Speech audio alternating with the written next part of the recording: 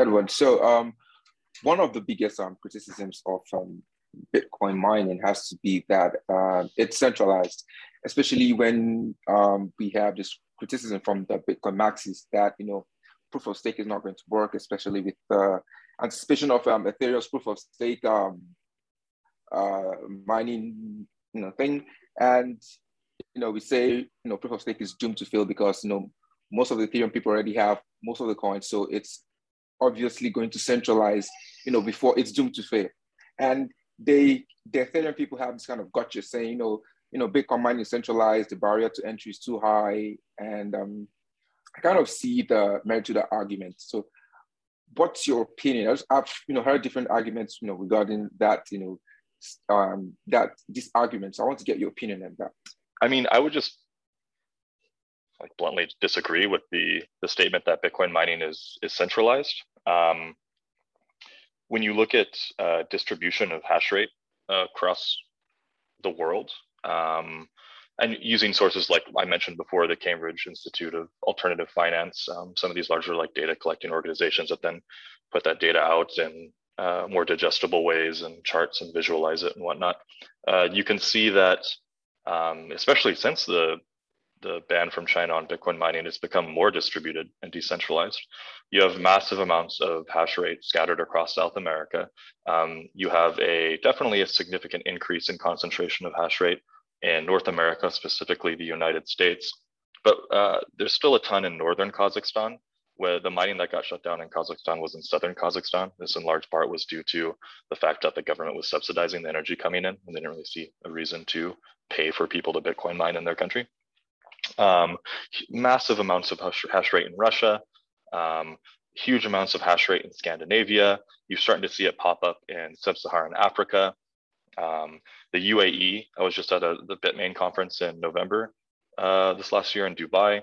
The UAE is getting huge into Bitcoin mining and looking to invest massive amounts. There's mining in Kuwait. I could go on forever. The hash rate is distributed across the globe amongst many, many different entities, all with an interest in protecting the Bitcoin network and thus their investment, securing it, I should say. And that's an important point to make as well. They're not doing it out of the goodness of their heart. They're doing it due to the financial incentives, which were put intentionally in place to facilitate this system. So if someone were to come to me and say Bitcoin mining is centralized, I would just ask them to be more specific, because I wouldn't really know what they mean by that, because hash rate is so globally distributed. I mean, there's even huge amounts of hash rate in Iran. Honestly, I would be very confused if someone came to me and said Bitcoin mining is centralized, because to me, that would just seem that they hadn't done a cursory Google search, because a simple Google search would come up with data showing you that that's not the case. So I get what you mean. There's obviously lots of players across the world that are involved in Bitcoin mining globally. What about the high barrier to entry that for it to actually become a profitable miner, you have to join a mining pool, and basically the mining pool dictates the mining pool as a large corporation basically dictates the rules of the game alongside with other miners. And when you compare to proof of stake, if you accumulate enough coins, then you can become, I think, a delegator in the Ethereum proof of stake ecosystem. Do you not see how it compares? And kind of makes us a bit, hypocritical, saying that although you might say, they scooped up coins early, but these people got into mining early, and the barrier to mining, to Bitcoin mining is still fairly high. So I think maybe that's a more recent criticism, the barrier to entry side, because if you look at the market in 2020, you could pick up used machines like S9s, for example, for $20 to $30 a piece. It's not a very high entry barrier of entry into mining. Of course, as the price of BTC has skyrocketed since then, and mining economics has also reflected that being more profitable, naturally the equipment that lets you mine is going to rise in price as well. In fact, I think Antminer S9s outperformed the price of Bitcoin in 2021. So I would challenge that, especially in comparison to proof of stake for a couple of reasons. When you look at the amount of coins you would have to buy on a proof of stake network to become a delegator like Ethereum, that is extremely expensive as well. I think, what is it, like 32 ETH you would need to be a proof of stake delegator, which, you know, with $3,200 per ETH, it's not exactly a low barrier to entry. And as you also stated, the supply has been concentrated, like 90% of the supply has been concentrated in very few hands. And lastly, it just replicates existing, I think, like oligarchical top-down systems. So it's nothing new. But with, I think some recent trends in Bitcoin mining have actually demonstrated that there really isn't too high of a barrier to entry to get in, because what we've seen over the course of 2021 is a huge kind of at-home miner power to the plebs movement. And you have even many companies now popping up where their main clientele is to sell miners to retail. And they offer them several options. They can either, you know, host their machines in one of their partners' facilities so they can get access to cheaper electricity rates so that they can mine profitably, or they can simply buy the machines and have them shipped to their house.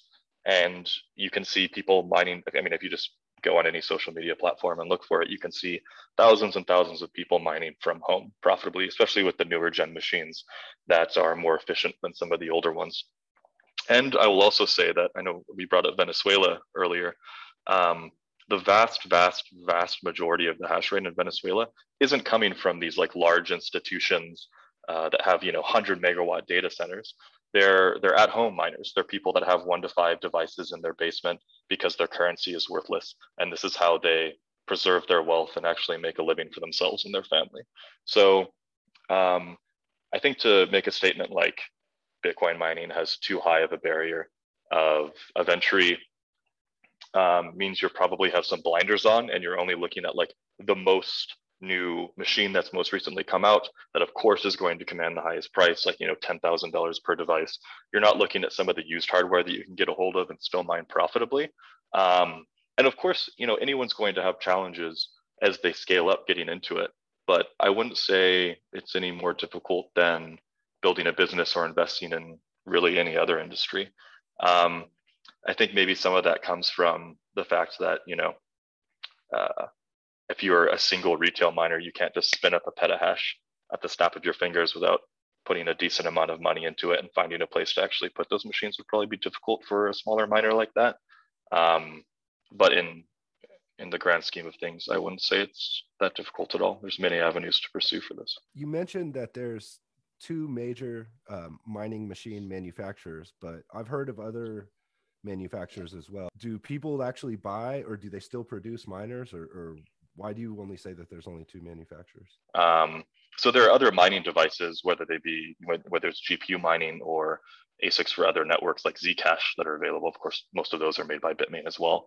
But the reason why I only mentioned those 2 is because, you know, in practice, if you have some investment and you're looking to spin up a decently sized Bitcoin mining operation, you essentially inevitably are going to have to interact with those 2 entities, and whether it's short term and maybe you don't go with the deal with them and you go with Canaan or something, but pretty much anyone who gets into Bitcoin mining touches Bitmain or MicroBT at some point, and they dwarf the size of any of their competition.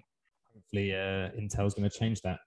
I suppose when it comes to this centralization criticism Jerry mentioned, from my thoughts, I guess, wouldn't it come from the fact that, because obviously you can have miners in different geographical areas, but if they all members of one pool, then obviously there's some elements of centralization there. So I know that in the past, I could be wrong here, correct me if I am, but in the past I remember there was a mining pool that split into 2 because there was a concern that they were going to have, it was going to be too centralized. I might be wrong.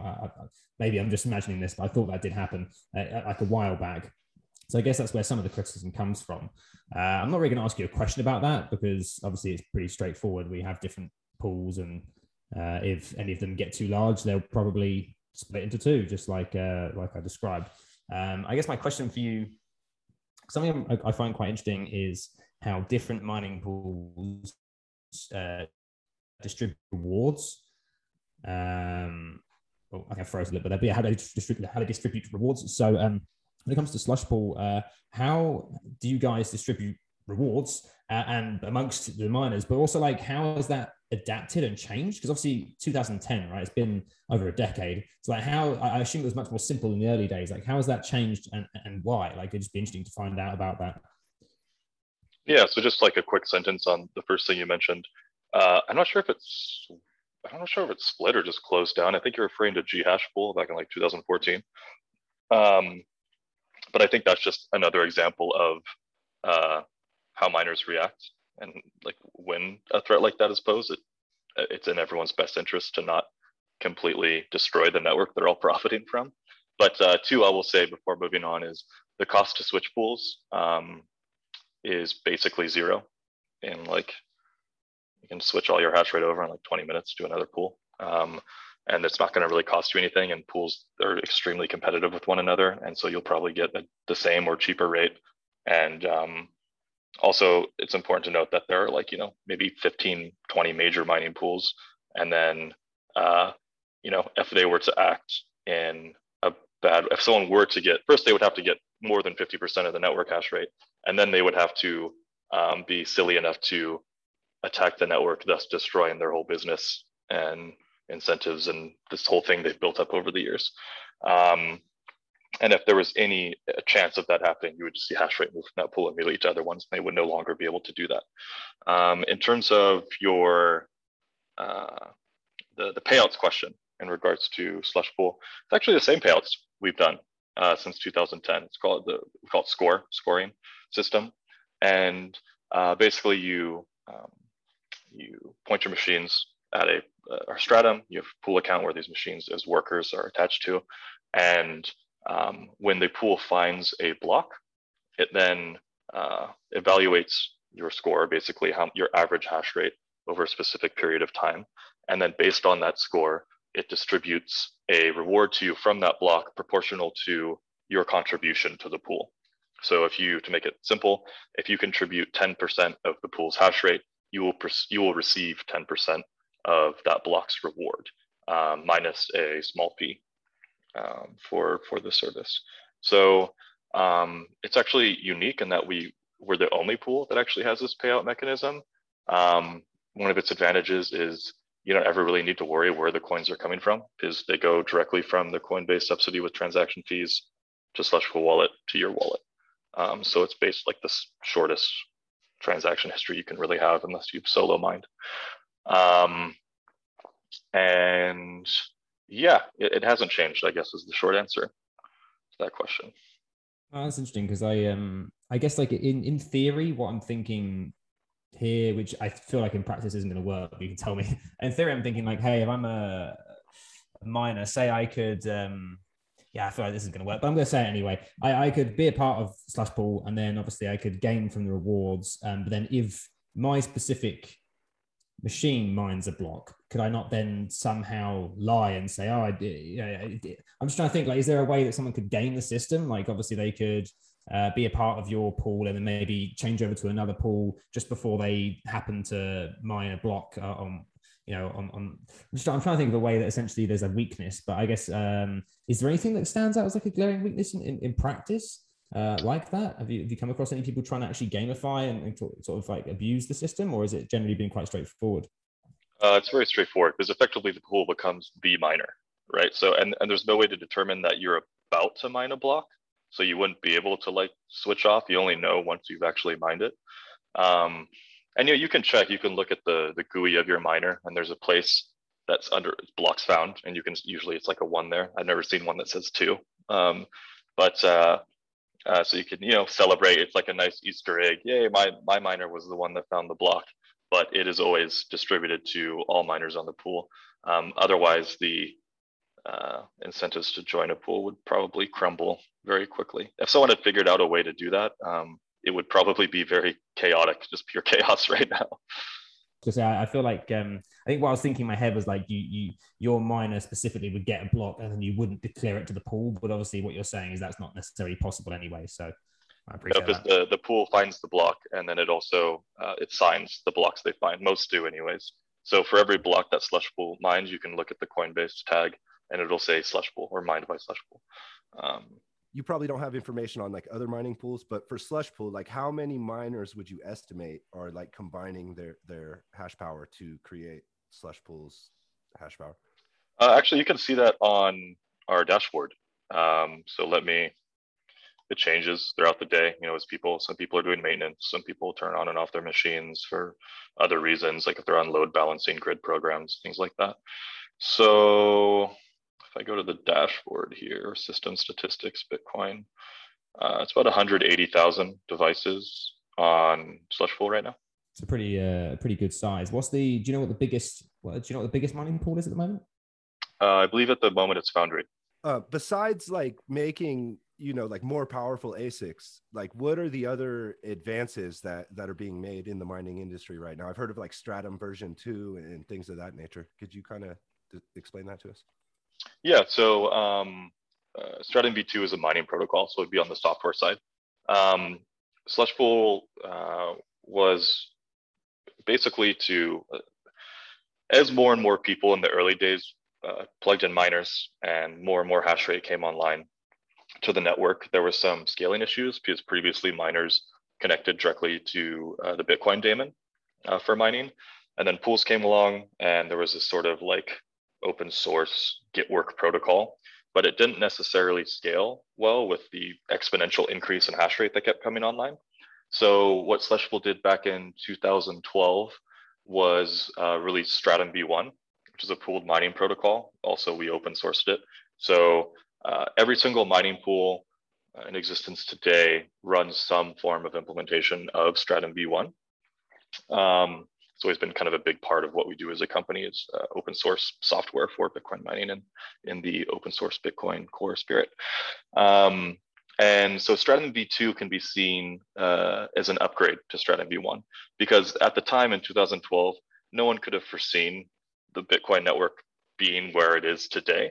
And naturally, because of that, there needs to be some things that are upgraded so that it can continue to scale decades into the future. So you don't have to deal with problems down the line. So basically the improvements for V2, which is another Braiins Slushpool proposal, is there's increased security, there's more efficiency, sort of its data load transfers. And the third aspect, which is probably the one that's most talked about, is referred to as job negotiation. And the idea behind job negotiation is to shift power away from mining pools and put more of that back into the hand of the individual miners. Surprise, surprise, a pool is actually creating this initiative. And what this allows, right now, mining pools are the ones that submit the block templates. So they decide which transactions go in each block. And there's obviously an incentive to make sure the highest value transaction fees are put into the block, because that way there's a higher reward. They can distribute a higher reward to more miners. There's more of an incentive for miners to join their pool. So everyone's trying to get the highest transaction fees to put into the next block. But instead of the pool just doing all this, what job negotiation does is allows individual miners connected to Stratum v2 to submit their own block templates. So they can say, hey, this is my block template. These are the set of transactions that I want to submit should the pool find a block.